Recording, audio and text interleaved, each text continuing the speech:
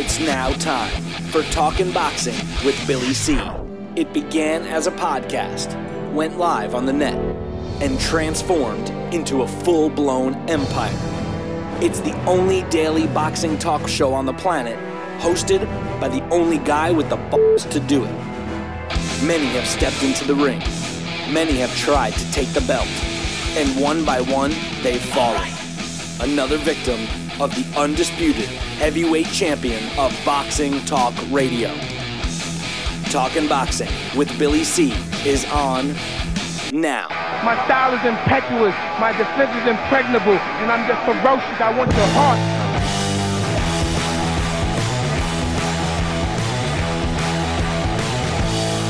And we're coming to you live from the Billy C Studios in Lake George, New York. I'm Bill Calogero, and it's time for the Billy C Show. Good morning, good day, good evening, whenever you're listening. I want to give a special shout out to all of our new viewers on the Holyfield Television Network.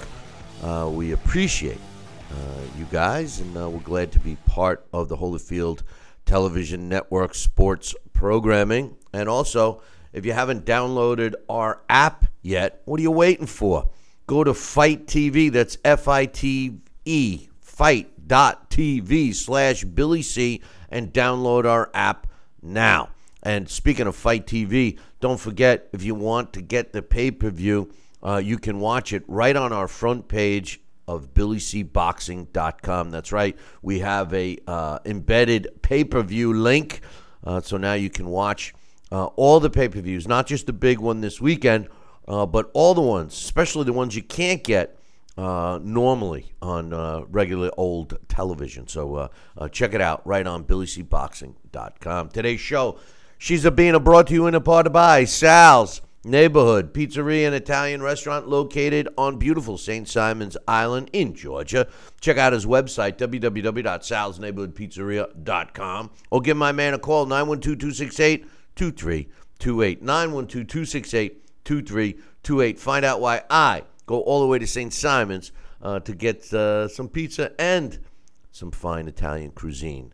www.salsneighborhoodpizzeria.com. Today's show is also being brought to us in part by GawkBox. Guess what?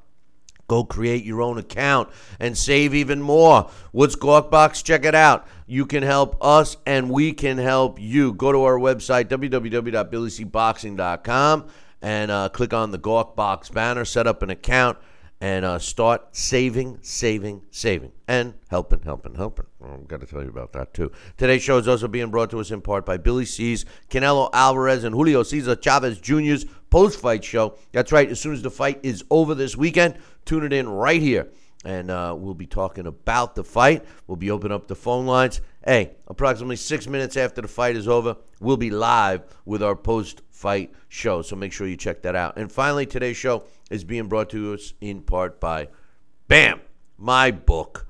Tom Molyneux, From Bondage, The Baddest Man on the Planet, is available right now where all good books are sold. You can get a copy right now while you're watching or listening to the show by going to BarnesandNoble.com or Amazon.com. Find out why we got a 5-star rating across the board.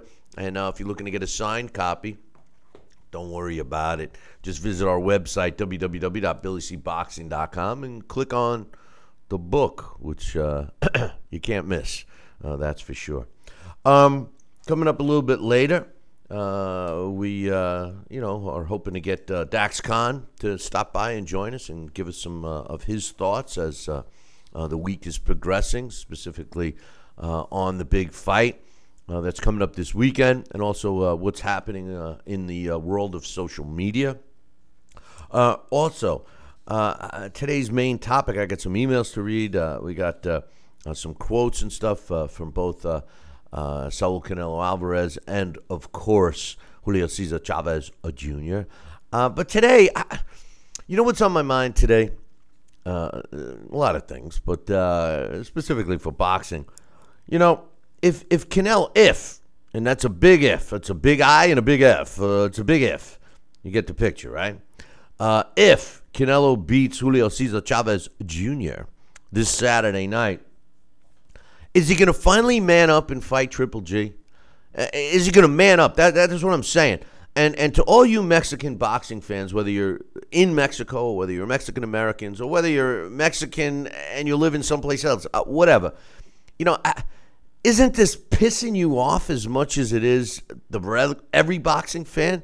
That Canelo, who acts like he's the face of all Mexican boxing fans, is being such a wimp when it comes to Triple G. Now, I don't want to hear, oh, well, they're marinating, they're trying to get more money. No, because he's taken it too far. He's actually waited too long. The value of the fight, I think, has already peaked out. And he's running a huge risk of losing even more money should he not come out on top this weekend coming up. That's my thought today. That's my topic. Who knows? Maybe we'll open up the phone lines later. But, is he going to man up if he wins against Julio Cesar Chavez Jr.? Is he going to man up and make the Triple G fight happen next, his next fight? I know he's the self-proclaimed biggest name in boxing right now. I disagree. But will he man up? Joining me right now, my partner in crime, all the way from beautiful St. Simon's Island, Georgia. He's a New Jersey Boxing Hall of Famer. He's a Guinness Book of World Record holder. He can make some pretty darn good Italian food. Ladies and gentlemen, boys and girls, childrens of all ages, please welcome the one, the only, the man, the myth, the legend himself, Sal Rocky Senecola. What's up, Sal? Billy C., good morning. How are you? Oh, you sound so much better, Sal. Much better. I took Alex's advice. I had some soup, and I got some rest. There you go. I hope you threw down a couple of cough drops, too, Maybe that, but, scotch didn't hurt me either. I've been... I think I've been buying bottles of scotch that have a hole in the bottle. I mean, it's just it seems to be emptying out a lot quicker lately than normal. Medicinal. This is true. Hey, Sal, should Canelo win this weekend, and we both feel that that's a big if, but if he wins, what's your thoughts on him manning up? And I'm using that term today because I'm Italian, and you're Italian, of course, descent, and I don't know, I can't, think of how a Mexican or a Mexican heritage a person would feel, but if Canelo was Italian, I certainly would. And when he made the statement like, "Oh, Mexicans, we don't F around," and then he's been ducking Triple G. I mean, does he have to man up and fight Triple G next? What's your thoughts? Taking ethnicities out of it, the equation. Yeah, but I think that's important. I think that's an important part. It is, and that's a good comparable. I will tell you this. I was going to go somewhere, but here I'm going to stay right here. When you look at the passion, the fire, the heritage, the tradition, it's like I'm passionate about our culture being of Italian descent. Of course, I'm passionate about being an American. And here in the United States, but our family roots, our tradition, our heritage, our lifeline. We are perfectionists. We strive to be the best, to do the best. That's just the way we were raised. That's what our forefathers, our parents, our heritage. It breeds us and it gives us that incentive, that fire in the belly, if you will. And I believe the same, or there's very similar characteristics with the Mexicans that are raised with that kind of family tradition and burning desire on some levels to be the best. So when you look at Canelo Alvarez and Julio Cesar Chavez fighting each other in less than 76 hours, they will put on a good show, I'm sure. And if Canelo Alvarez is fortunate enough, which I don't know if he's going to be, but if he is fortunate enough to beat Julio Cesar Chavez Jr., I'll tell you, right then and there, he should ride that wagon and he should be calling for Triple G showdown time. And that's all. That's the definitive move to do, and that will definitely level all playing fields going in, out, and around. And that will be the fight that we will have our eyes on by the end of the year. That's the only thing he should do, is call for Triple G and him to get into the ring. Well, the last time Triple G was ringside for one of Canelo's fights, He was there expecting to get Canelo after that fight, and that was the same night that Canelo grabs the mic and says, "I'll fight him right now. I'll fight him right now." He's pointing at him, looking at him. He's going, "Us Mexicans don't F around, blah, blah, blah, blah, blah." And then he made a complete about face. And, he's arguably chose a much, much easier path. Now, I'm not suggesting that this weekend's fight is going to be an easy fight. We've talked about that earlier in the week. But here's the thing.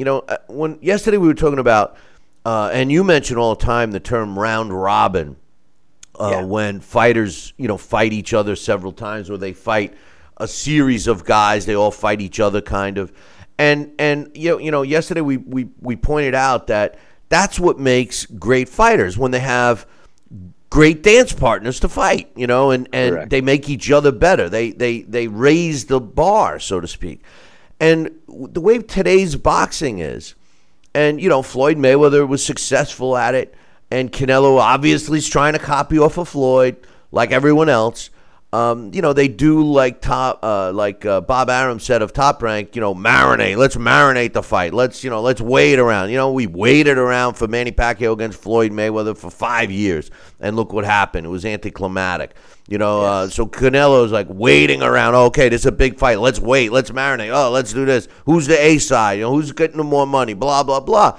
And, they're preventing these round robins, so to speak. They're preventing creating multiple fights and ultimately multiple money. And at the end of the day, it's all shallow promises. Triple G may have made a mistake by passing up, a unification fight, a possibility of a unification fight with even though it wouldn't be a competitive fight in my opinion, but Billy Joe Saunders happens to have the only belt that Triple G does not. And I think, and obviously his team waited once again in the hopes that, after this fight this weekend, and should Canelo come out on top, that they would have a showdown in September. Maybe he made a mistake. What happens if Julio Cesar Chavez Jr. fight? I think that the Triple G Saul Canelo Alvarez fight should have already happened. As a matter of fact, Sal, I think that's the fight that we should be talking about right now, that should be happening right now on Cinco de Mayo weekend. What do you think? Well, yes, in a perfect world it would have been. And but here we are, Cinco de Mayo weekend. What better way to celebrate it with two Mexican warriors facing each other? Yes, it could have happened. It should have happened. This should be the weekend we're talking about, Triple G and Canelo Alvarez. However, I think if we see the results after Saturday night with Canelo Alvarez, if he should get past and beat Chavez Jr., then instantly, as soon as that hand is raised, we should start talking and start seeing a Triple G Canelo Alvarez showdown before the end of this year. Because, like I said, I think it would be perfect timing. I think the fans will demand it. I think there will not be, if it doesn't happen this year, it's going to be far too over-marinated, if you will, and done if it doesn't happen by the end of this year. And around robin, I was talking about also, there's many scenarios, but you can't deny 30 years ago the greatness between three fighters in the same division, Hagler, Leonard, and Hearns. Those guys just fought each other. They gave what they had from their heart, their mind, their conditioning, their soul, their spirit, and they gave the fans what fight fans expect to see: greatness. Don't forget Duran.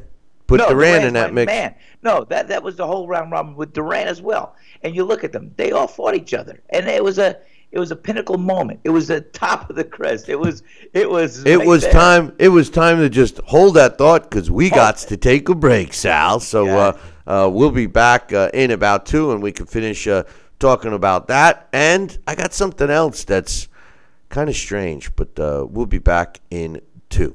Billy C will be right back.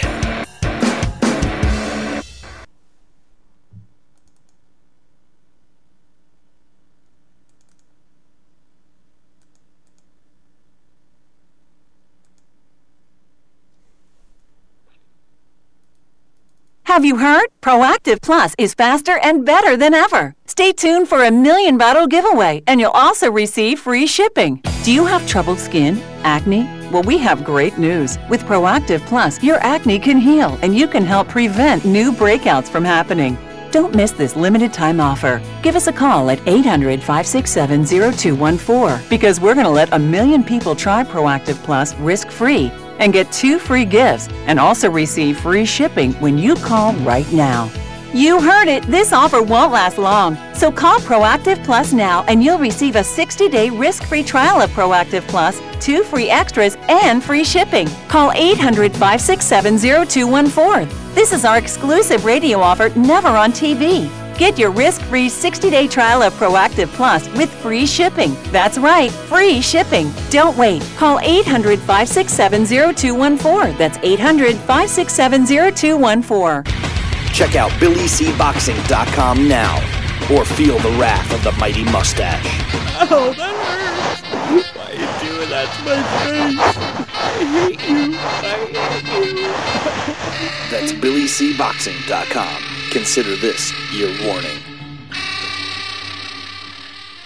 Now back to Billy C. Interact with the show at BillyCBoxing.com. And we're back.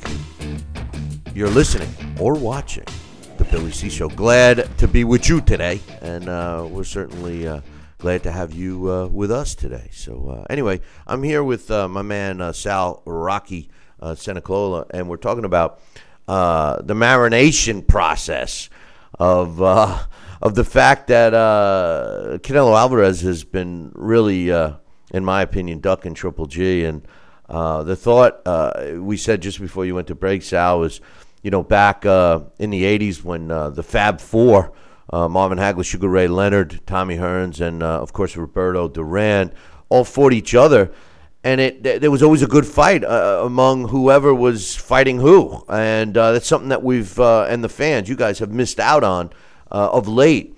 And, I think that Canelo Alvarez, and maybe because of the greed factor, and I'm not going to knock anybody for trying to make more money for fighting less, but, the anticipation of a showdown with Triple G is there, and I think it may have lost some of its luster, especially coming on the heels of the demand and the waiting period that we all had to suffer through for the fight that everybody wanted between Floyd Mayweather and Manny Pacquiao, and then we end up with an anticlimactic fight, and maybe it's still in the people's back of their minds that could happen with Triple G and Canelo. What do you think? I think it's in the back of people's minds because it certainly can happen. That's why I'm saying if it's going to happen, it's got to happen this year, and it's got to happen and be declared by both fighters right after Saturday night. If Canelo Alvarez should get past Julio Cesar Chavez Jr., which, is not going to be an easy task in my opinion. No. It's got to happen, though, Bill. It's got to happen. It's got to happen this year. I mean, the fight definitely has to happen this year. I just, I don't know. Maybe that's why Canelo didn't take on a fight right now, and Billy Joe Saunders or so. Maybe he's waiting. Maybe he wants to see what's happening this weekend, and he's training lightly, and maybe he's gonna say, "Hey, you know what? 3-4 months, we're gonna get it on." Oh, it's happening, sweetheart. It's happening, sweetheart. Anyway, I mean, that's the fight that we want to see, at least in the middleweight division. A lot of people feel that Triple G has lost a step. And, in Canelo's, defense, so to speak, I mean, I know that they're waiting as long as they can, and they're hoping that Triple G ages, and his last 2 performances haven't been that great. And maybe they think the time is right. Plus, if after this fight they wait another, several months, 6 months to September, again, he's no spring chicken, and Triple G is on the way downward, I think, But anyway, the big fight this weekend, you and I have both been talking about it for a while now. It's not going to be an easy fight for Saul Canelo Alvarez. I saw some they had the final press conference for these guys, and of course Julio Cesar Chavez Sr., Papa Chavez, and Oscar De La Hoya both got some time and speaking and so on and so forth. But I was looking at the fighters, and what I saw was Canelo Alvarez looking good. I mean, he looked very stocky and comfortable at the weight. I mean, it is being fought at a catch weight, 164.5 pounds. And he seemed very comfy. He seemed like he was in his own comfort zone. And then when I looked at Julio Cesar Chavez, he does look thin, Sal. I think he does look thin. Teddy Atlas made a statement that he felt that he was nervous, that he sort of was dressed all bundled up. He had a ski hat on. He had big sunglasses covering most of his face. He had his workout clothes on, not ones that he would physically use, but like they call them. I don't know what they call them, but sweat. It was sweats, but it wasn't really made out of that. But fancy sweats, whatever, fancy garments. Yeah, a fancy garment, and he zipped up to his neck. And Teddy Atlas made a statement that he seemed like he was hiding, and maybe he had a point there. I don't know. He doesn't look he's bigger than Canelo in terms of height, but certainly not build. What did you see? I saw the same thing. Teddy made some pretty neat observations. How he related to the press was pretty interesting. But I can't take away from the fact that Teddy probably did see something there that he did express that I kind of could agree with. And who knows what's in a fighter's heart or mind, and that's the whole thing. That's what's going to be revealed Saturday night. Now, he could be just trying to be comfortable in a scenario. I mean, this guy's got to know that this is the biggest fight of his career. And I've said it all along. Because he looks thin, because he might be, maybe this is the first time he's taken this fight to another level, to be this serious, to do what he probably should have been showing all along. I got to say he's got one of the greatest cornermen and motivators in his corner with his father. But, if he can't get up for this fight and adhere to a strict training regimen with that kind of incentive and motivation from his father, I don't know what else is going to motivate this guy. But I think this is the biggest fight of his career, and I'll be darned if he's not going to at least try to rise to the occasion and be at his all-time best. And maybe that's what he's going to give us, and I'm hoping that's what he gives us.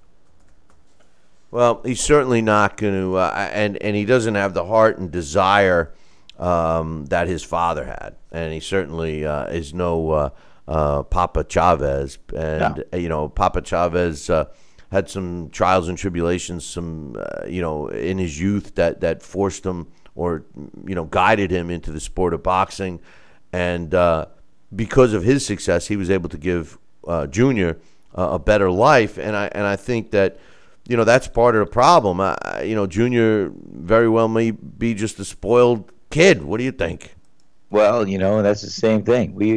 You look at the situations that a father passing the baton on to his son. It's like I tell Nicholas, or my boys, not to try to be me, but be yourself. And if you want to try and fight, I'll help you where I can. But you're not doing it for anybody else but yourself. And, I think Julio Cesar Chavez Jr., sure, he's had a lot to live up to. He's had a lot to follow. And I think he's gotten some passes just on his name, certainly. But the bottom line is, Saturday night, there's only going to be one Julio Cesar Chavez Jr. with the gloves on in that ring, and that's going to be him. And he's got to look at himself in the mirror. And if he has any of that father's and son's pride or passion and fire as his culture and as his warrior heart can express, it's going to have to be that night. If it's been dormant all these years, guess what? Unleash, open it up, and let's see the greatest fight of your career Saturday night against the greatest opponent that you faced thus far. Julio Cesar Chavez Jr. In the final press conference yesterday said, "I feel ready and happy that the fight's only a couple of days away. I came here to win. I'm not coming just to fight. Everything has already been said. We've all spoken, and I'm here to win this great fight on Saturday." He says, "This is my last opportunity, and I'm going to take advantage of it." You know, that is true, Sal. I mean, I've said all along, how many chances does this kid get? Do you think he genuinely feels that way? You know, I'm hoping he does, because that's what I'm saying. This is his last chance. This is a make or break fight for him. This is call it, do it, face the music, face yourself in the mirror, and look at who's looking back, and go out there and give it your best. And that's also the kind of talk that a father and son should have, and I'm sure they have. And you know what? This is his big last and maybe first hurrah, because he's got to put it all out on the line. This is what his whole life has been accumulating as a boxer to do and to be, and this is the moment that he's got to rise to the occasion. That's it. No Said doubt. and done. No doubt. No doubt. Canelo Alvarez, he said, on my behalf, I'm going to do everything on my side to make this one of the most historic fights in Mexico. We will be ready on Saturday. Every fight's important to me and my career, and this fight's no exception. I'm happy the fight's going to be here on Saturday. Again, you know, he talks with a lot of pride in Mexico, but I still just, every time I think of Canelo Alvarez, I think of his statement, "Us Mexicans don't F around." And since he said that, all he's done is F around, you know, ducking the guy we want. I think it's going to be a tough fight for these guys, both of them, but we'll have to wait and see, Sal. Real quickly, what's your thoughts? You got about a minute. What's your thoughts on what Canelo says? And then we'll take a break. And I got something else that I want to talk about, which is crazy. But what's your thoughts? I like crazy. Anyway, what my thoughts are, you know, Canelo Alvarez too. Pressure's on him, and because you know what, Chavez Jr. has nothing to lose in a sense. He's going to go out there. If he loses, he wasn't expected to win. Maybe if he wins, it's a big upset. So the pressure's on Canelo Alvarez. He's got to not only win, but he's got to look convincingly dominant, and he's got to win in style and fashion. And he's got to pull it out. He's got to dig deep. It's going to be a good fight from that aspect. If we could see him pull out where his reserves and be a combatant throughout the whole entire fight, and if he wins, then that's going to be it. The pressure's on him. Well, let's take a short break. When I come back, I got some more to talk about. We'll be back in 2. Billy C will be right back. Check out BillyCBoxing.com now, or feel the wrath of the mighty mustache. Oh, that hurts. Why are you doing that to my face? I hate you. That's BillyCBoxing.com. Consider this your warning. Now back to Billy C. Interact with the show at BillyCBoxing.com.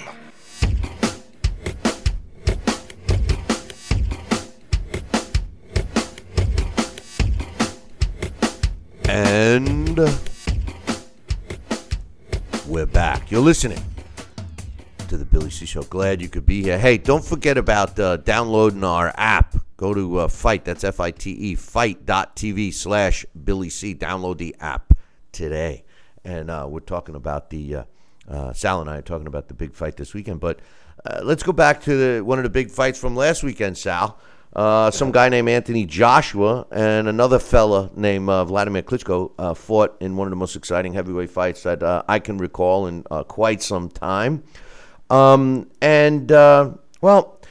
some stuff. Nobody likes Anthony Joshua more than me, and nobody feels that Anthony Joshua is the biggest thing in the heavyweight division, and no one thinks that he's better for the sport of boxing than any other fighter today. However, I don't think he should be termed a great fighter just yet.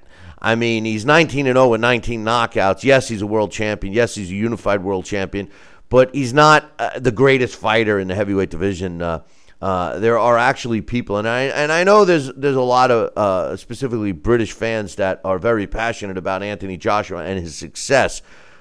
But I've seen on social media, and I was planning on having Dax come on today, and I guess he won't be. But people in social media, Sal, are starting to compare him to Muhammad Ali. They're saying that he's better than Muhammad Ali. I'm not so sure we should give him those accolades yet. What's your thoughts? I'm not ready to swallow that one either, man. I'll tell you what. Muhammad Ali was a once in a lifetime special athlete, and just a charismatic, athletic specimen that did things that went against all odds. And no, no, Bill. He is nowhere near the class or accomplishments of Muhammad Ali. Not just yet. So I think he's got a long way to go. And he's a good fighter, a very strong fighter on some levels. He's got to work on his conditioning. He's got to work on his ring generalship. He's got to work on inside fighting. But I think he's dominant. I think he's a good champion. I think he's a great figure, a youth in the heavyweight division that's going to hopefully bring the heavyweight division back to the limelight as it's starting to be. And I think he's great for boxing. So with those things said, you want to talk about marination. I still got to marinate that greatest of all time. Forget about it. I got to marinate a steak I want to have later. But some other things that are very upsetting. You know, we're always talking about how bad the sanctioning bodies are for the sport of boxing, and it goes with every division. But these sanctioning bodies. You know, I mean, the WBC they created a belt for this fight coming up this weekend, you know, the Cinco de Mayo championship belt or whatever they're calling it. It's almost like, you know how kids get the participation trophies, which really bothers me, every kid gets a trophy and mom and dad, oh, Johnny just wants to have fun. Oh, is that your son out there picking daisies? Oh, yeah. He's just out there having fun. And meanwhile, the other kids are like, oh, man, I learn to do something. And I always used to say, you know what, the parents, oh, we don't keep score. Oh, everybody gets a trophy. Ask the kids. The kids know what the score is. Well, guess what, Sal? I think boxing has become that. People are getting belts now, like participation belts. Everybody's got a title belt in the sport of boxing. What do you think? Well, it's so funny because when I made my comeback just a couple of years ago, I told you and John that I wanted to get a title shot. I wanted to fight and win a belt. And both of you, in stereo, one ear and the other, was like, Sal, you have no idea 30 years later, from when you fought 25 years, how many belts there are. And it's not going to be that difficult for you to get a belt. And I said, what? and now I see it, what you meant by that comment. And it's unbelievable. No, these shouldn't be handed out as participation belts or whatever it is. No, you got to tighten up. And there should be one world sanctioning body. There never will be. And there should be one champion per weight class. And that should be a world title belt that is coveted and that is held high and that is the baddest man on the planet in that weight division. And that's how it should be. Is it ever going to be? No. There's too much money, too much greed, and too many world sanctioning bodies that want to keep their filtration system and their money flow and the cash flow coming in. So, no. The best we could do, I don't know, each division, title elimination, belt, I don't even like that belt.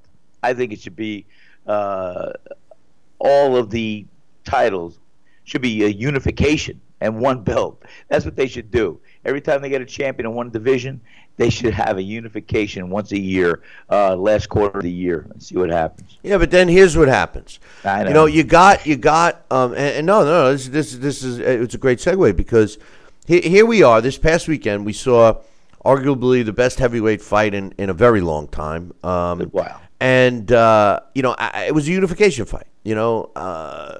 Anthony Joshua went in there as the IBF World Heavyweight Champion.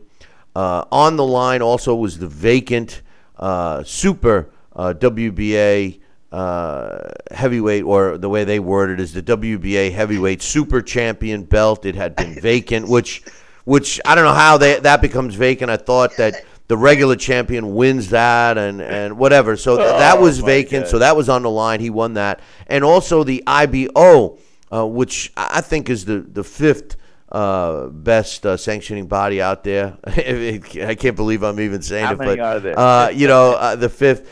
And that was vacant because Klitschko had held that one for a long time. So at the end of the night, Anthony Joshua ended up with 3 of the major belts around his waist. Now everybody's clamoring, Deontay Wilder. Now, Deontay Wilder has the WBC belt, and just to keep you guys posted, the WBA regular world heavyweight title is vacant.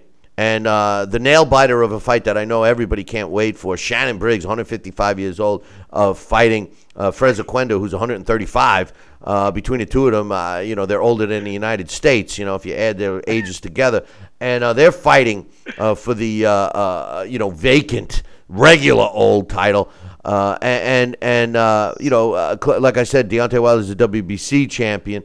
And the WBO titleist, Joseph Parker from the land down under, he's fighting Razvan Kajanu, who comes in out of left field and gets a shot. So there's the major heavyweight title picture. But it was announced that the International Boxing Federation, which is Anthony Joshua's belt, the first one he got, is ordering Anthony Joshua to fight their number one contender, which is Kubrat Pulev, who just beat Kevin Johnson. And they're saying that this fight must take place by November. So here's the thing. We're constantly criticizing fighters, and I've been very critical of Deontay Wilder. And the reason why is because Deontay pounds his chest and says he's the best. Anthony Joshua hasn't done that yet. But we all want to see AJ fight Wilder because, most people feel those are the top 2 heavyweights in the division. And now all of a sudden, the IBF throws a wrench in the mix when and if we were even going to get discussions for a potential showdown with Wilder and Joshua, which they'll probably put off till 2018 anyway, Sal, because that's the way these people are in the sport. But, to suggest that Anthony Joshua must fight another guy, that puts stuff on hold. That prevents us from having the fights that we want. When are sanctioning bodies going to let the natural flow of things? Because they've threatened Anthony Joshua and said, literally, we'll strip you of your title if you don't fight Pulev. So assuming Anthony Joshua wants to go for Deontay Wilder, let's just say that fight possibly can happen in the fall, which I doubt Wilder's got the you-know-whats to do it. But then they strip Joshua of that. Now all of a sudden we have another open title. And guess who gets to fight for it? Pulev against some other slug. So, we can't always blame the fighters and the promoters, which I love to do. But these sanctioning bodies, they're the worst of the worst of the worst. What do you think? Well, again, why? Because they want to protect their investment.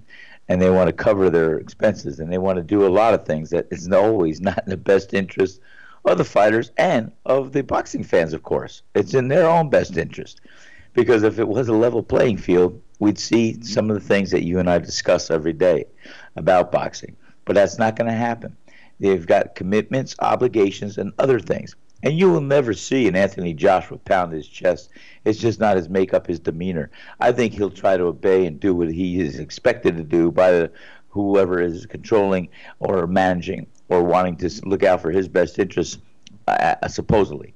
But I think, for him to forfeit that title and maybe go for the one that Deontay Wilder has is going to have to be a decision that only he can make. Because I'll tell you what, it's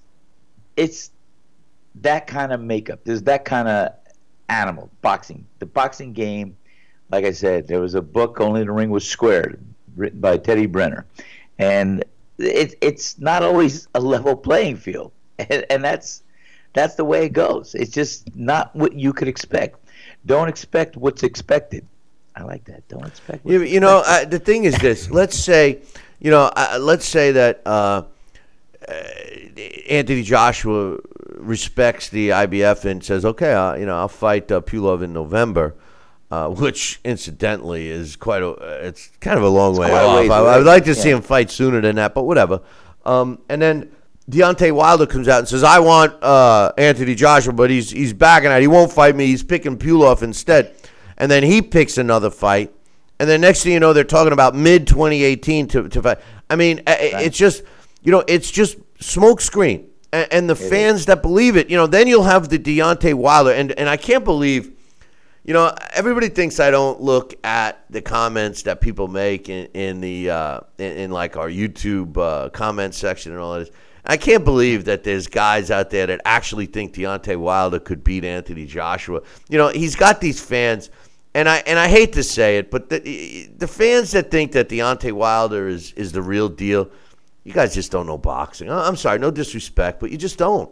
If you can't see that this guy has fought no one, not one quality fighter, and just because they've marketed him and made you believe that he's the best, I feel sorry. And they'll be the same fans that'll because if Anthony Joshua was forced to fight Pulev, they'll be the same fans that say, "Oh, he's ducking Wilder. He's ducking Wilder," right, Sal? Well, of course, and the whole thing is this though. You said the key term, fans. Now. Growing up, Bill, you and I had we were fans of certain athletes, and to us at that time, most of our idols or that we were fans of were flawless, or we thought we could make excuses for them, we could rationalize, we could do whatever we could do if it didn't make sense. You can't blame the fans that are passionate about who they like or follow in that regard. I think they will turn a cheek, they will believe the rhetoric, and they will see what's going on because they don't have to look that far past or that deep. And if there are some of those fans of Deontay Wilder that think he is the baddest man out there and that he could beat anybody, well, you know what? It's gonna be what it is, and they're gonna have to see the realization if he gets knocked out once he faces an Anthony Joshua, and then they're gonna say, "Oops, I guess he wasn't the best," or whatever. But I can't blame a fan for being passionate about who they like and who they could connect with. And that's what this whole thing is. Don't forget, I think most fans that go and drive to or gravitate to a boxer, they see something in that boxer they can identify with. They feel maybe attached. They feel maybe something there. So that becomes part of their drive, part of their incentive. That's part of them. And that's why they're passionate about it. So, the realization of what boxing could do or bring, and the thrill of victory and the agony of the feet, I'll say, the feet. It all comes out in the end. And so we'll see what happens. Yeah, well, the sad thing is it's sad. It is sad. Well, the sad thing is it just seems like the younger fans today are just, they buy into the BS. They're very they believe whatever they hear and see, and I think the only way you can really see the truth is based on performance. Anthony Joshua proved a lot of things beating Klitschko the other night. It wasn't an easy fight. He proved a lot of things. He also showed a lot of other things. One of my big concerns or my big things about determining if a fighter is great, and I'm not suggesting AJ is great yet, but some of the things that create greatness are signature fights, are coming back from adversity, getting up off the canvas and winning a fight, doing all these things, challenging yourself, fighting the best that you can. I mean, all these little pieces of the puzzle make a great fighter. It's been my knock on Floyd because he's never had to get up off the canvas. And people say, well, he never fought anybody that can put him down. Well, that's not entirely true because the guy never challenged himself after he reached the top. He challenged. Obviously, he was forced to be challenged earlier in his career, but once he, saw the light at the end of the tunnel in terms of how he could manipulate the fan base and make, the boatloads of cash that he has, which I credit him for. He didn't take chances. So we never got to see the best Floyd. We never got to see if he had heart. When did Floyd Mayweather ever display that he had heart? When did he ever display that he was able to pick his lazy ass up off the canvas? Not that he's really lazy, because he's certainly not. But Anthony Joshua answered some of those questions this past weekend. All great fighters have answered those questions. And it's just a natural evolution in a fighter's career. What do you think, Sal? Well, I think you're absolutely right, and like we said, not to put down, a fighter, but I think Deontay Wilder, in his case, he was marketed very well by the promotional team, by the management team, and by all of his fans. I mean, the guy was marketed well, and that accounts for something. And we're going to see what happens in the end. But as far as greatness, and as you said, and I think, as I understand it, your big knock with Floyd Mayweather is just that you didn't see him really having to challenge himself, and like the Warriors did the other week, last week. You saw Anthony Joshua and Klitschko wanting to pound their chest or pound the other guy's chest actually, and come out the victor. And as many questions as Anthony Joshua answered, he got up off the canvas. He took a hell of a shot. He was able to come back and win. You know what? He also left other questions open, such as his conditioning, such as his inability to tie up a fighter, such as his need to learn how to do a little more infighting, such as other things are exposed. And those are things he's got to go back in the gym and he's got to work on. And that's how you become a well-rounded, functional fighter in any scenario. And then you become one that you could start looking at. That's greatness out there. So certainly, it is what it is. I think fighters need to challenge themselves. And you know what? Because when you look in that mirror, like I said, I use that term all the time. There's only one person looking back at you. And if you can answer that person in that mirror what you think as far as are you truly the best out there? Are you truly the one that could beat anybody and everybody? Are you ready to do that? Then you got to look back and say, hey, I've got to make sure I can do that. Or I've got to make sure that I let everybody else know that I want to do that and can do that.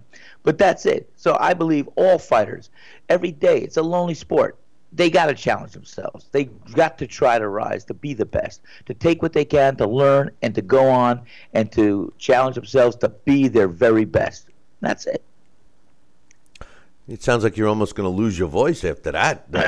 Yeah, I talk too much. I need a sip of my coffee and scotch. No, I didn't say that. Let's get everybody caught up on some other happenings Yes, outside please. the sport of boxing. Over in the NBA playoffs. The Cavaliers beat the Raptors 125-103 last night. They lead that series 2-0. In the West, the Spurs kind of had their way with the Rockets. They've beaten them up 121-96 to tie that series one game apiece. In the NHL, the Penguins, they beat the Capitals 3-2. They take a commanding 3-1 game lead in that series. And the Quack Ducks coming from behind and beat the Oilers 4-3, tie that series up at 2 games apiece. So we'll keep you posted on those. And then over in the baseball world, yes, the Yankees continue their winning ways. They beat the Blue Jays 8-6. And this is a good thing because the Yankees traditionally have had trouble with the Blue Jays, so yes, they spoilers. seem to have their number this year. They won 8-6. The Nationals beat the Diamondbacks 2-1. Red Sox over the Orioles 4-2. The Indians, not to be confused with the Cookies. That's Oreo. I'm sorry. The Indians beat the Tigers 3-2. The Reds beat the Pirates 7-2. The Marlins over the Rays 10-6. The Mets. Again, the pitching sucks, but all of a sudden they start hitting 16-5. They beat the Braves to pull themselves out of last place. Big deal. The Mets need a lot more than that. I'm so disappointed. I'm not even watching the games anymore. It's very sickening. The Cubs over the Phillies in a tough game, 5-4. The Twins beat the A's 7-4. The Astros slapped around the Rangers 10-1. The Royals over the White Sox 6-1. The Mariners over the Angels 8-7 in a tight one. The Giants and the Dodgers, they battled for 11 innings, and the Giants came out on top 4-1. The Rockies rocked the Padres 11-3. And for all you Brewer and St. Louis Cardinal fans, that game in St. Louis was postponed yesterday. So we got everybody caught up on those sports. And I actually have an email I want to read. This one's from my man Jesse, Sal, and he says, hey, Billy C. and Sal, I believe Chavez Jr. can beat Canelo, but he must throw at least 125 to 150 effective punches per round. He must tire Canelo out, and with his pressure and effective punching, he must punch the lower body, shoulders, and then go for the head, move laterally and dip for his defense, then move to offense to pressure Canelo. He cannot just let Canelo hit him. Canelo does get tired and leads him to cement legs, which slows his punch output. That's in a sense what we've been saying. I think he definitely needs to incorporate a full body attack. But I also would like to see Canelo move a bit. I think that that would help him out. If he was able to move around a little bit in that fight. Traditionally, he hasn't shown us any spectacular movement in the past, but if he was able to move a bit, he certainly would be effective, I guess. The only problem is he's never shown me the ability to punch on the move, Sal. I mean, just to move around the ring, to me, that sets up Canelo to be chasing him. What do you think? Well, I think you're right. I think Jesse hit it on the head, and that was a pretty good assessment. And I think each fighter is going to be trying to see what they can do to counter each style. And they got to come in, they got to fight their own fight. And I think if Chavez can move and be a multi-dimensional fighter, be tall 1 minute, be shorter the next, and trying to get some movement in his legs and give different angles and different deliveries. I think he's gonna confuse and make Canelo think twice. And we could have an upset come in the making. And I could say a lot, but we'll just leave it at that right now. Yeah, well, I do feel that it's very a good chance to do that. One last point that Jesse makes, and we'll take a short break here. He says, Billy, what can you tell a boxer like Ivan Reddick, who pretty much is going to be a one-dimensional boxer and doesn't like to take punches and does not take punches well? He's going to be pretty much a veteran challenger for these young guys. Would you tell him to retire, or can he make pretty decent money fighting these fights against guys like Mendez, etc.? That's a good question. Yesterday my point about Ivan was he and I put some of the blame on his corner, telling him he was ahead and stuff, but it's all about the fighter. In his case, if he had his foot on the gas a little more, he wins that fight. To accept the fact that you're a journeyman, so to speak, or an opponent, which is a better choice of words, that just puts yourself in harm's way, and that also makes you feel inadequate. And as far as being able to make some money, the money is short-lived. You can make a lot of money as an opponent, but only if you're good enough to be fighting the big fights that are money fights. A journeyman's type of an opponent that's a gatekeeper for young fighters on their way up, they don't make a hell of a lot of money. They'll make more than the other fighter, but I would think that I could find a better way to make a living than get my head smashed in. What do you think, Sal?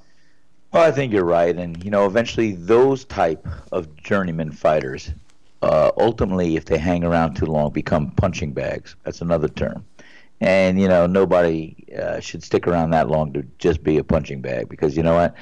You're going to be in your 40s, 50s, 60s, and you're going to be out on your heels, and the future's not going to look bright for you.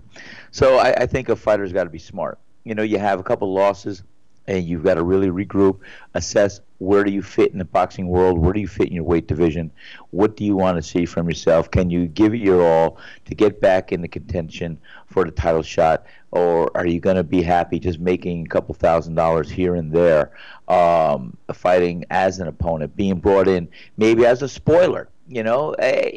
It's a question that each fighter's got to look in the mirror and say, where do I stand in my career in this realm of my boxing world? And if you're just going to be a boxing journeyman, an opponent, a punching bag, well, you got to look out for your own safety too. Because the prize, like I always said, for boys and girls, the prize has to be worth the price. And that's it. No doubt. You got to know there's a price. We're going to take a short break. And when we come back, we'll talk some more boxing. Yeah, imagine that. We'll talk some more. We'll be back. Hey, I love it. Billy C will be right back. Have you heard? Proactive Plus is faster and better than ever. Stay tuned for a 1,000,000 bottle giveaway, and you'll also receive free shipping. Do you have troubled skin? Acne? Well, we have great news. With Proactive Plus, your acne can heal, and you can help prevent new breakouts from happening. Don't miss this limited time offer. Give us a call at 800-567-0214 because we're going to let 1,000,000 people try Proactive Plus risk-free and get 2 free gifts and also receive free shipping when you call right now.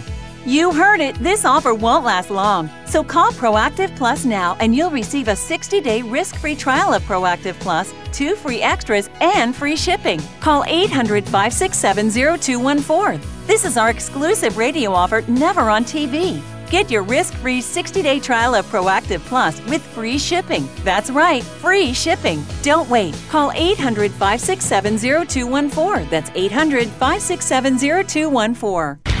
Check out BillyCBoxing.com now, or feel the wrath of the mighty mustache.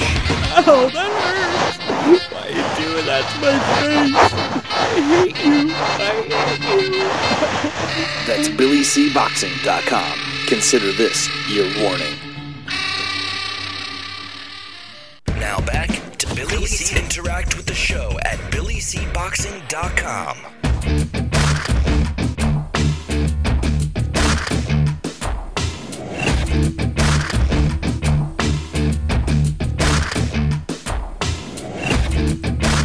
And we're back. You're listening to the Billy C. Show. Glad you could be here with us. And joining me right now is the man. And if you are in the St. Simons Island, Georgia area, make sure you stop by Sal's Restaurant. It's on Frederica Drive. Just visit his website for all of the directions and phone numbers and all of that. www.salsneighborhoodpizzeria.com. And before we went to break, Sal, we were talking about what were we talking about? I lost my mind. What? Tell me, man. What were you rambling on about, Sal? And that's exactly what I think I was doing. I try to keep it short too. We were talking about greatness. We were talking about challenging themselves. We were talking about a fighter who's in a position to. Well, we were talking about a lot. Which one was that?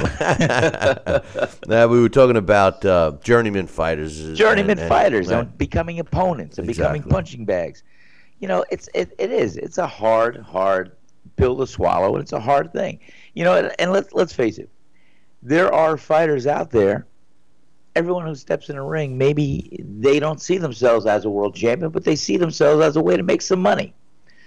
And again, if that's the goal for some of these fighters to go out there, do their best, but ultimately become an opponent, become a journeyman, make a few bucks here and there, they've got to seriously ask themselves, when is the prize no longer worth the price? How much are they gonna make trading off their brains and their ability to function as a human being later on in life? So.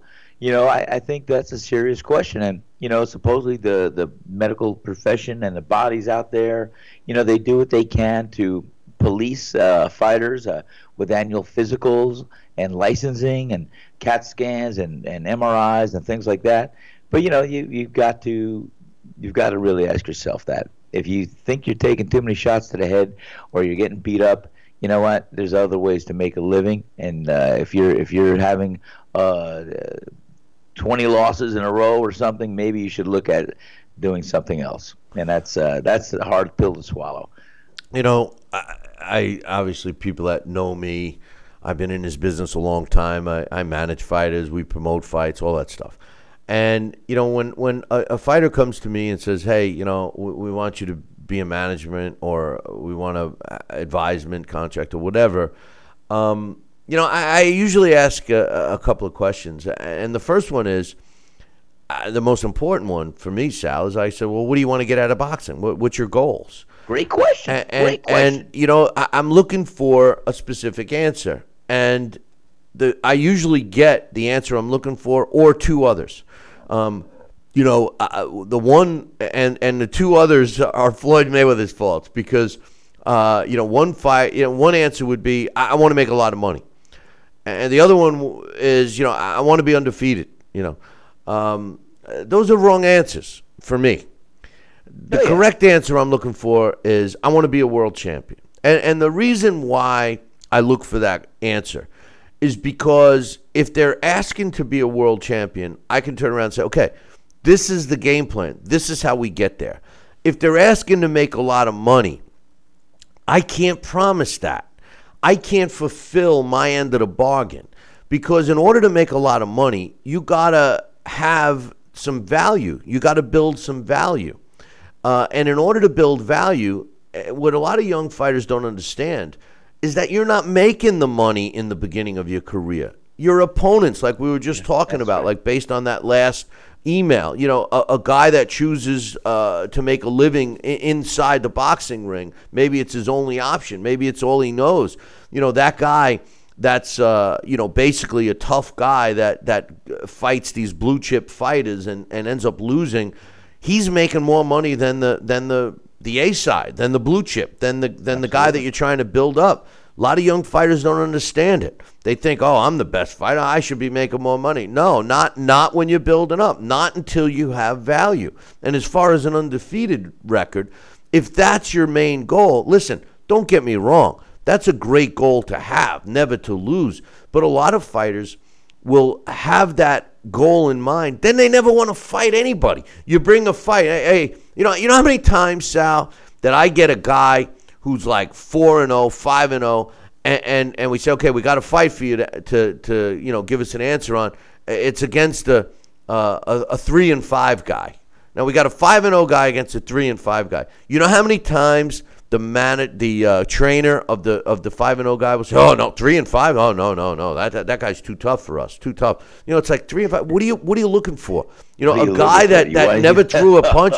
You know, I mean, you know, then me, from a management role or a promotional role, you know, I'm sitting there looking at a fighter that, you know, really they're scared to fight anybody, and I don't want that. What's your thoughts? No, well, exactly that. I mean, you know, let me tell you, I wanted to be a fighter because I thought I had something special. I wanted to be a world champion. I wanted to be as great of a fighter as I could be. And that was my incentive. I knew the money would follow if I reached that pinnacle top of the mountain. And I never worried about that. And you know what? My pro debut I made on ESPN, Top Rank. I made a pro debut, 4-rounder. I got paid $400. It wasn't big money in '82, but it was okay. It was an incentive. I didn't care about the money. I wanted to be the best fighter out there, and I thought I could be. And you know, like I said, it's a game that it's a fight game that you are fighting yourselves half the time, and you've got a lot of questions to answer to get on to hopefully have the right people behind you that can help shape, mold, and guide your career. Because that's what also that it takes. It takes people that have a vested interest that are going to make sure that they guide you to that world title championship bout. Because that's all you're looking for, is that championship bout, and you're on your own. I want a real fighter. And when I say real fighter, you know, our game plan generally, you know, of course you get the right fights, but at some point in time, you know, you want to progress, and I say this all the time. I'm a broken record about this. You know, you got to progressively increase your level of opposition for your fighters. Absolutely. If you don't, they never get better.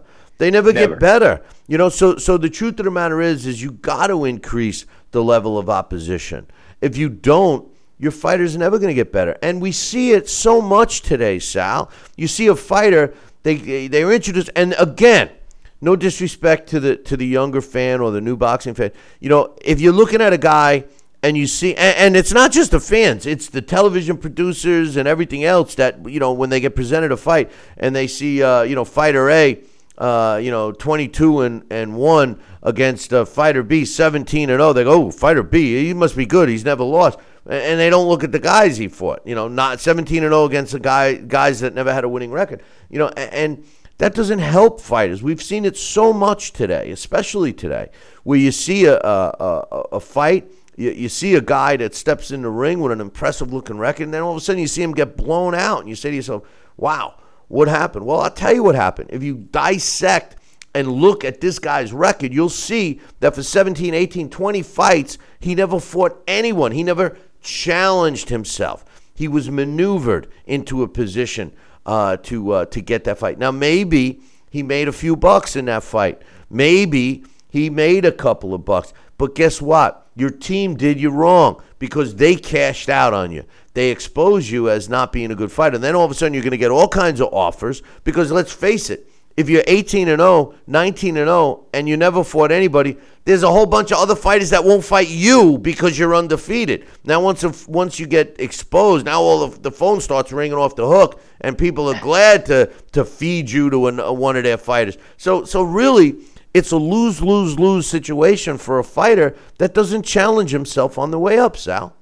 Absolutely. It'll catch up to you. And you hope, when you start out as a 4-round fighter, you hope you gravitate to 6 rounds, then to 8 rounds, then you become a 10-round fighter, a main event fighter, and that along that gravitation, along that pathway, your opponents should become more and more proficient and better, and that's how you school, and that's how you get a well-rounded fighter. He faces different opponents at different levels, and he's challenging himself, and you see what he's made of. Yeah, well, I mean, it is what That's it the way is. it should progress along. Well, you would hope. So tomorrow night, there's a couple of good fights on. And the one I'm very interested in, which will be on ESPN, is Yuriorkis Gamboa. Is finally returning to the ring. A fighter that I wish we got to see more of. And I wish that he had made some better decisions with signing with specific management teams. But he's going to be fighting against Robinson Castellanos tomorrow night, which I think would be a decent fight. I mean, I love Gamboa. Everybody that's he's worked with a couple of different trainers, and they have a tendency to try to make him do things that he's not great at. And I wish that he just does what he does best, go in there and be aggressive and roll the dice. Exciting fighter when he fights like that. Not so much when he doesn't. I've seen him ringside several times in not so exciting fights. What's your thoughts on these fighters that, basically try something new when they're, at the end or close to the end of their career, Sal? Well, like I said, a fighter who's facing that, maybe they try to reinvent themselves. Maybe they can try to adapt a new style, new format, new thing, and try it. If it works, hey, maybe he's on another level. Maybe he's on another playing field. Maybe he can sustain some span of success in that career. But if he's trying and he's not having the success, it's time to, like I said, face the music, because your health should ultimately be your wealth. And like I said, there's a lot of fighters out there today that may have made different choices if they look at where they are as far as health-wise today. On Saturday, we have the big fight, of course. We do. Canelo Alvarez against Julio Cesar Chavez Jr., but the undercard isn't too bad either. David Lemieux is getting back into the ring by today's standards quickly after his brutal knockout of Curtis Stevens. And as a matter of fact, Yuriorkis Gamboa was on that undercard, so he's fighting basically 1 day sooner, which is busy by today's standards, which is kind of sad. Lemieux is taking on Marcos Reyes, who I believe is moving up a little bit. I think Reyes was predominantly a junior middleweight, but if my memory serves me correctly, which it's kind of been failing me lately, I think Marcos Reyes started out as a welterweight. But anyway, Lemieux will be in there with him. And Lemieux claimed that he was in the best shape or better shape than he was against Curtis Stevens. And we all saw what happened to Curtis Stevens. Also on that card is Lucas Matthysse going up against Emmanuel Taylor. Emmanuel Taylor is an exact example of what I'm talking about, where a promoter coddles them and builds up their record for money fights. Now, you might be saying, hey, Billy C., money fight. Yeah, but the promoter's the guy that's making the bigger cut, not a bigger cut of the purses than the fighter, but he's making a bigger chunk of money for not taking any risk. Maybe he hand-fed a guy like Emmanuel Taylor some easy fights to get his record to a point where it was respectful. Since then, Emmanuel Taylor has been, in some really tough fights. And when you're in that level fight later, you don't have a time to develop. If they progressively increase your level of opposition like we're talking about, Sal, you get a chance to get better. You get a chance to review what maybe you did wrong. And, you're a better fighter. What does a fighter do when they're coddled? And Deontay Wilder is going to be going through this as soon as he gets knocked the F out by Anthony Joshua. But, what can a fighter do if they realize that, they weren't as good as they thought? Well, again, that is a soul-searching, mirror-looking back at you question that every fighter's got to face. And it's a realization. And what do? Do you put your head down and say, oh boy, I thought. No. You say, hey, it is what it is. This is the black and white facts. How did I lose that fight? What did I did? What did I do wrong? And what could I do to improve and not let that happen again? I mean, that happens in the progression of your amateur style fighting. You get in a ring with somebody. If he outboxes you, you don't cut the ring off. You learn. You go to school. If you get beat, you learn. You go to school. And if you can improve on it, if you can counter that, even at that level, then just do it. And that's it. Just get back in the ring, show what you have, and show that you learned a lesson from your last fight, from your defeat. And that it's not going to be the same scenario. Whether you drop a jab or drop a left and you're getting hit over the top, you got to learn to keep the hand up. Whether you can't condition yourself in a certain way or an opponent's cutting the ring off on you, you learn how to do that. You come back a better fighter. If you're on that level and you lose because of a certain style, certain way, a certain opposition that he gave you a view that you didn't know how to contend with, well, first of all, you should know. But second of all, if it's something you weren't ready for, you learn and you drill it into your head in the gym, you do your work, and you get back out there and you show the world, hey, guess what? That's not going to happen to me again. I'm ready. That's what you do. Well, the thing is that, I blame the promoter. I blame the fighters, management team, and the fighter to a certain degree. But a lot of times they'll follow what their team says. But you also got to blame the networks, because a network devalues a fighter once they lose. And this perception of being undefeated, is part of the problem. Another fight that's going to be a really good one on this pay-per-view card is Jojo Diaz against Manuel Avila. Manuel Avila is undefeated, and so is Jojo Diaz. Here I am, saying something that I just was critical of. But, in this particular case, both fighters are quality fighters. Now, Jojo Diaz was a good amateur, really good amateur, and he was protected a little bit, and he's been fighting a little stiffer competition. Manuel Avila has fought some tough guys, so I like this matchup, Sal. It's in the featherweight division, and I believe this is going to kick off the pay-per-view. Joseph Diaz admitted that he's in the toughest fight of his career. What goes through a fighter's mind when they know that they're in for a tough fight? I know every fighter will tell you, I don't look past this fight, which I know is BS. A lot of times when a fighter knows he's going to have an easy night and he's looking ahead to his next fight. What's the reverse? What's going through a fighter's mind when they know that they're going to be in a scrap that night? How do they adjust? What goes through their mind? Well, what they're really thinking about is exactly what's at hand for them, the challenge of that opponent in front of them. And they really don't look past. They should hone in and see how they're going to display and what they're going to do to beat that opponent. They study films, they look at this, and they know they're going to be in tough, and their conditioning, they should leave everything up to what their trainer's instructing them to, but they've got to feel that they're peaking at the right time. They got to prepare all along. It's like the vision quest. You put the tunnel vision on, and you know you're going to be in for a tough fight, like we're going to see Saturday night. These guys should not look past this fight.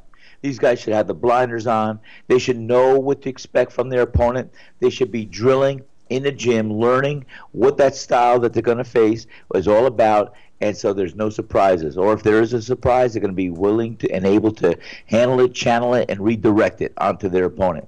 You've got to pull all stops. You prepare for what's at hand, and you do it diligently, and you do it readily, because there's got to be no surprise. And if there is, you got to be ready for that, and you got to take it to them, and you got to fight to win. Well, I would hope that every fighter fights to win.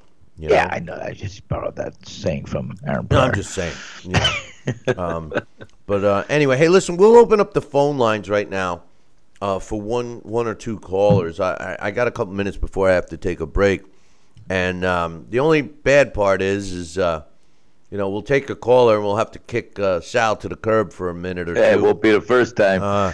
Yeah. Well, no, I didn't mean kick you while you're down. I mean kick you to the curb just temporarily. But so if you have any thoughts on our topic today, which is, did Canelo, if Canelo wins, did he wait too long for the Triple G fight? Should he fight Triple G? Definitely in his next fight. Give us a call, 845-228-8710. We will open up the phone lines for one or two callers. 845-228-8710. That's my topic today. And also, if you have any thoughts on the fight itself with Canelo and Julio Cesar Chavez Jr., I actually had a couple of people trying to call in a little earlier, and I had to not take the call because we didn't want to kick Sal to the curb until he's ready to be kicked to the curb. But another fight that's taking place this weekend is Joseph Parker against Razvan Kajanu. It is for the the WBO World Heavyweight title, and that particular fight is kind of crazy because Joseph Parker is ranked at number 7 in the world as a heavyweight, and his last fight was a win over Andy Ruiz. He did beat Alexander Dimitrenko and Carlos Takam. Those were two decent names. I'll give him credit for Cali Meehan in 2015 as well. He did fight some decent opponents. Andy Ruiz Jr. Was a controversial fight. I mean, he won a majority decision. A lot of people felt that Andy won that fight. I wish Andy Ruiz would be in a little better shape. But he steps in with a guy who there, definitely was a fighter that was a last-minute substitute or a last-minute guy that came in as a sub. But I'm going to hold that thought because we got a caller on the line right now. We just had to kick Sal to the curb. But what's your name? Where are you calling from? My name is Robert Pagan. What's up, man? What's your thoughts on the fight this weekend? Do you think that, first of all, I'd like to hear your thoughts on the fight. And then do you think that Canelo waited too long to fight Triple G? Here's my opinion. Is you talked earlier about, looking past. Let's look at, hoping that Canelo's not looking past Julio Cesar Chavez. Because the reason why I say that is you look at Zav Judah with Carlos Baldomir. Completely looked past him. Didn't even bother looking at him. And next thing you know, complete upset. You got to look at Chavez. He's a much bigger guy at 6'1" versus 5'9". and he's got a puncher's chance. Everybody's got a puncher's chance. When you get in there, you could play baseball, you could play football, but you ain't playing boxing. Listen, man, So, I've been saying, when they first announced, I don't know how long you've been watching or listening to our show, but when they first announced the fight, me, like everybody else, I was like, Canelo fighting Chavez Jr. But like 2 days later, I'm saying to myself, wait a minute. And I've been saying about Canelo's weakness, what he does that I feel is really poor, fights right into Chavez's strength, which is Canelo has a tendency to have to stand in front of his opponent before he can unleash, a barrage of punches. He does not punch well on the move. And, Julio Cesar Chavez Jr., and I agree with everything you said. He's bigger, he's strong. But what he does best is work the body. I'm going to give my official prediction tomorrow, but I'll tell you what, I smell upset all over this fight. And you got to understand also what Chavez doesn't have no schmo, some schmuck in his corner. He has a Nacho Berenstein. Nacho Berenstein's, Hall of Famer, 1,000% of the way, and that's the king of the counterpunch right there. So let's just hope that Canelo doesn't look past this, because he's going to regret this. Like you talked to Yuriorkis Gamboa. Yuriorkis Gamboa, to this day, I bet you he is regretting the day he did not fight Juanma Lopez for big money when he had the opportunity, when they were pound for pounders, when they were freaking on top of their game. Until Juanma was exposed of having a glass chin. And next thing you know, Yuriorkis Gamboa, it's sad to see it. Gone are the days of you could have 3 or 4 or 5 losses, still considered a quality fighter. I mean, what was it? Willie Pep had 71 wins, 1 loss, and he went on a tear for 70 more. Well, days, hey, listen. You have a loss, it's over. Nobody agrees with you more than that than me. We talk about that on this show all the time. It's sad that the fan base today devalues a fighter as soon as they lose, and as a result, we get fighters that their records are built up and they're not very good. I wish that people would accept losses, and Gamboa is a great example. I love Gamboa.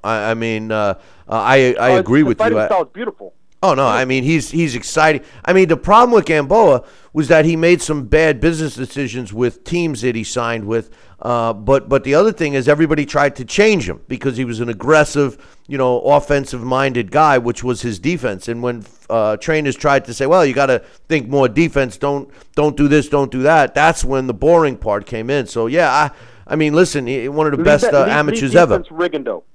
What's that? Leave that defense for Rigondeaux. Right. That's his style. No, dude, I agree with you 100%. I agree with you 100%. What's your prediction for the fight this weekend? It smells upset all the way. I honestly, it's a toss-up, but I'm actually going to stick with my prediction of Canelo, just because Canelo's got grit, and it's a shame what he's doing. He the biggest thing he walked in there, he said, "No mames, los mexicanos no mames," and you know what I mean. He said about Triple G, he's going to fight Triple G. Well, he's doing exactly what Mayweather did. He's first off, Mayweather waited for Pacquiao.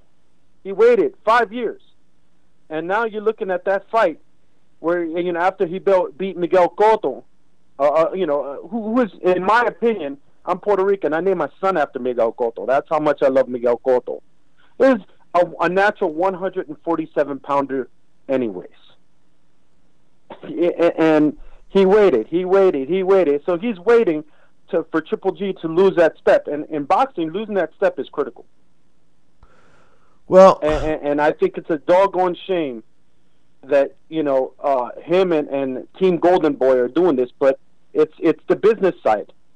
It wouldn't even surprise me if he doesn't fight Triple G at the end of this year. If he doesn't fight Triple G at the end of this year, I think a lot of people are going to lose respect for him. I'm already starting to lose respect. I get it. I know he's trying to wait a little longer. He's still young.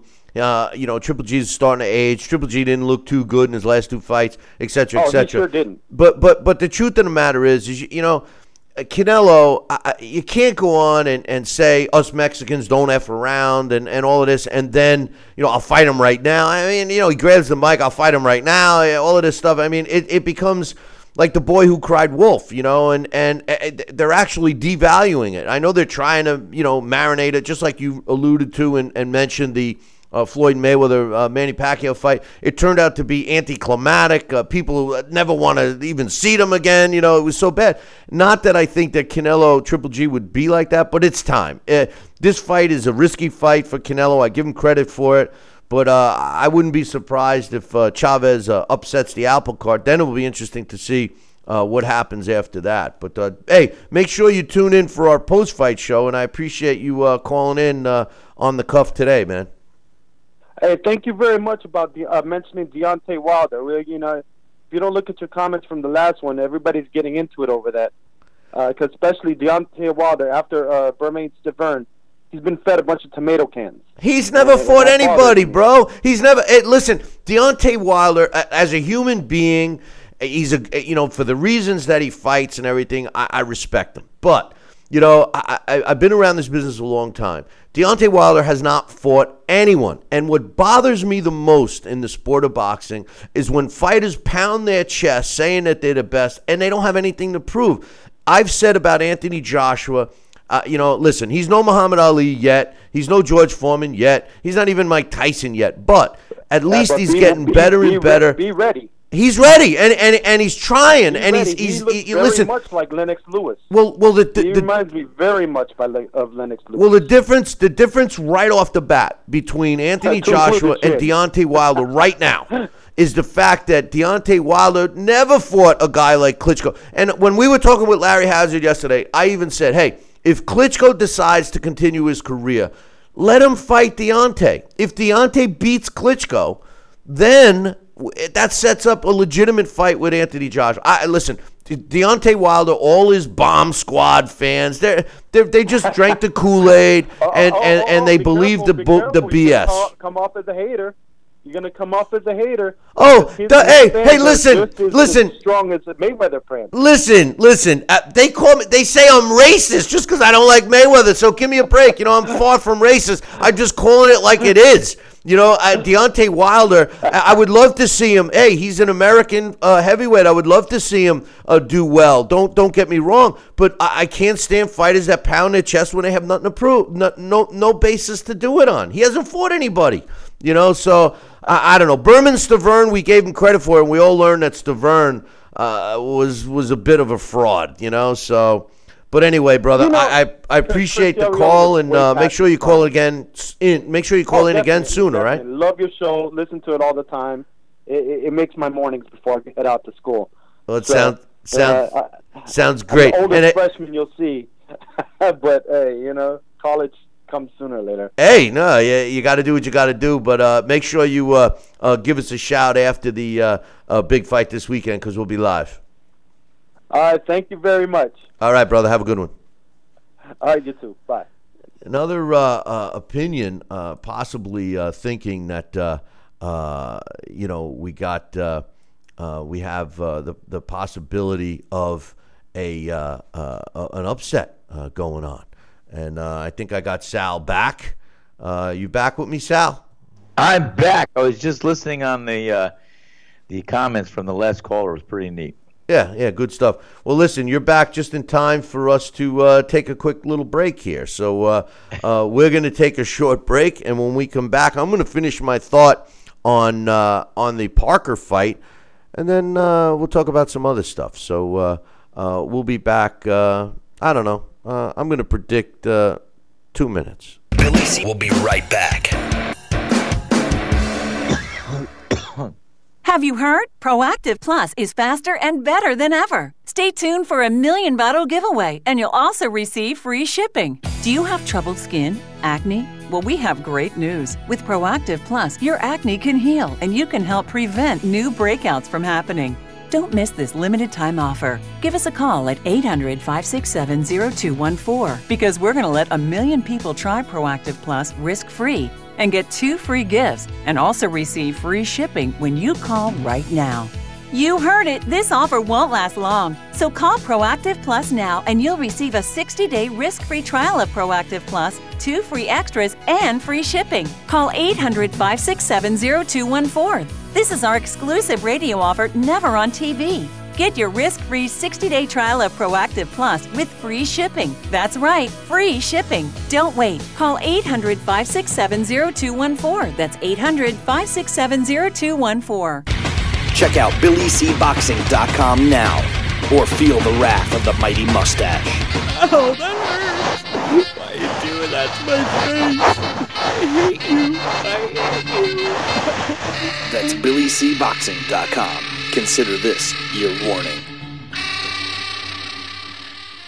Now back to Billy C. Interact with the show at BillyCBoxing.com. And we're back.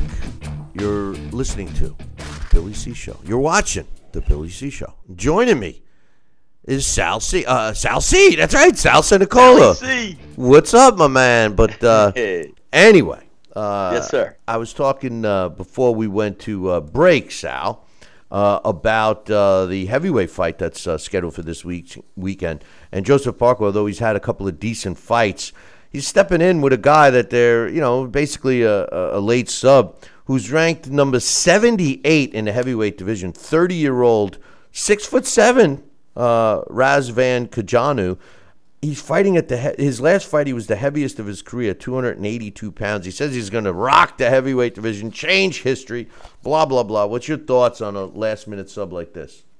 Well, I'll tell you what. One of my trainers used to say, Sal, always stay in shape. Always be 2-3 weeks away from trying to get into the ring and fight anybody, because you never know when that opportunity may come. That's what they told me early in my career. That's what they told me middle of my career. And I'll tell you what, it makes sense. And if this guy is that type of fighter that keeps himself in really fairly good shape, although he sounds like he's very heavy, but he's a very big opponent, big guy.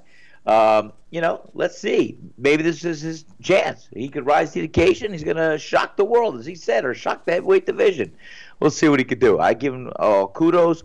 He's taking a fight, and he's coming in certainly as the underdog. And I want to see a fighter. That's what I always love, to see a fighter rise to the occasion and see the no-sayers and the doubters become surprised. So let's see what this guy could do. I give him credit. Yeah, well, I just, it's a shame. It's a shame, yes. Well, what's a shame is the fact that Hughie Fury didn't report an injury sooner. And, we can blame, Joseph Parker as much as we want. I kind of blame the fact that, I guess you can't, because the WBO, I'm sure, had to, they definitely finagled Kajanu into the right numbered spot for them to approve it. But, it just goes to show you, Sal, fighters should be ready for the call, right? They should be ready for the call. And, it's when did he come out? With about a week back? A little pun on words. But, yeah, the fighters should be ready. They should always be ready. They should be ready within a couple of weeks to get in the ring, and especially on this level. Of course, when you're a champion, you're in your driver's seat. No, you don't have to worry about that. But when you're vying to move yourself up into the position that you can be taken seriously as a contender, yes, always be ready. Sit by that phone, because when it rings, you're going to have your one shot to do it, to make it and to break it. And that's when you should be ready to rise to that occasion. Yeah, well, that's the best thing a fighter can do is be ready. Be ready for the phone call. Come in as that opponent and leave as the victor. That's it. And whether your name is Fred or John or whatever, you leave as victor, right? You're a funny guy, Billy Z. Yeah. Well, yesterday we kicked off our trivia question, and I got an answer pretty quick from a live listener from England, actually. The question yesterday was, what former world champion in his first pro fight defeated a man he would later beat for the world championship? Now, we got a lot of correct answers. I was surprised. Now, a lot of the people that did get it, and I wasn't surprised that we have a smart listener base. But I was surprised that people remembered the answer, because this was a recycled question.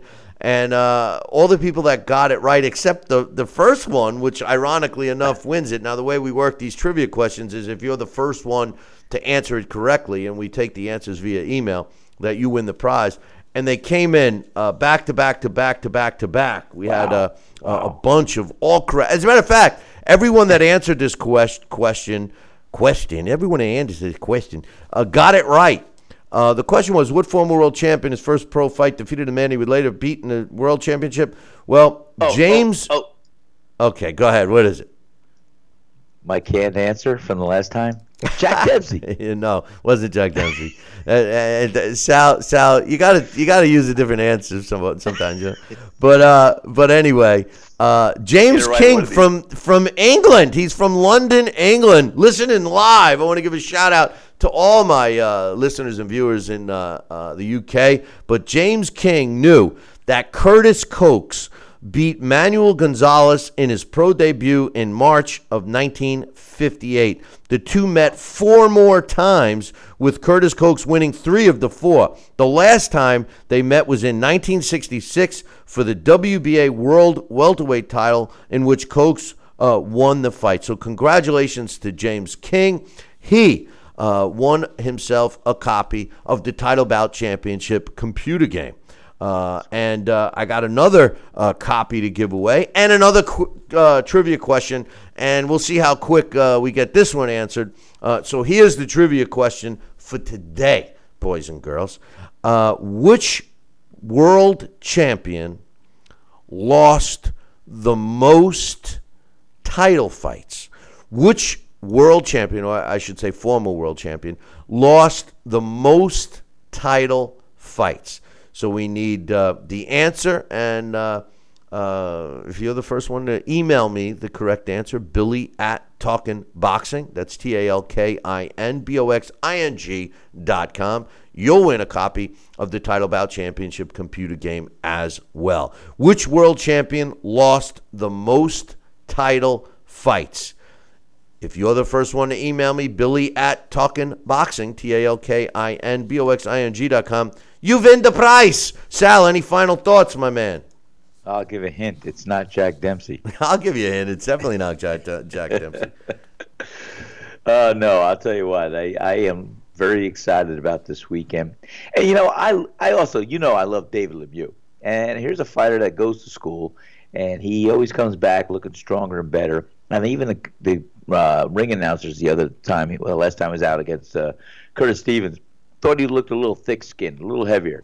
But he came in, he was in shape, and we'll see how he looks this time. But it's not always how that body looks. It's what the body could deliver. And I'll tell you what, we cannot deny the power that Dave Lemieux possesses. And I like him, and I can't wait to see him fight, too, on this undercard. I know you're a big Lemieux fan. Lemieux. David Lemieux. But I'm looking forward to that. Is he French? He's what? That's French, isn't it? I'm teasing. Yeah, but I mean, It's David French-Canadian. Lemieux. I mean, that's how. Yeah, he's from Quebec, Canada. They talk a lot of French in there, Frenchy. David Lemieux, but he's that's like Peter Sellers. Lemieux. Did you say Lemieux? I said Lemieux. But anyway. Listen. Make sure you guys tune in tomorrow, because tomorrow we're going to give you our final predictions and breakdowns for the Canelo Alvarez and Julio Cesar Chavez fight, which is scheduled for Saturday. Make sure you tune in. We'll try to open up the phone lines, and hopefully my man that called in earlier and more will call in, because there's only one correct phone number here, boys and girls. Please do not listen to any jabronis that will give out phone numbers in any other chat room or comment section other than what's done in our comment and chat room, which is up on BillyCBoxing.com. And truthfully, you need to listen to the show to get to the phone number. We have a phone number that we give out. So anybody that's posting phone numbers only get the number from me. Apparently, there's a Jaboni out there posting the wrong call-in number. So I just wanted to make that known. But listen, do yourselves a favor. Make sure you tune in tomorrow morning. Same bat time, same bat channel. Until then, ciao, baby.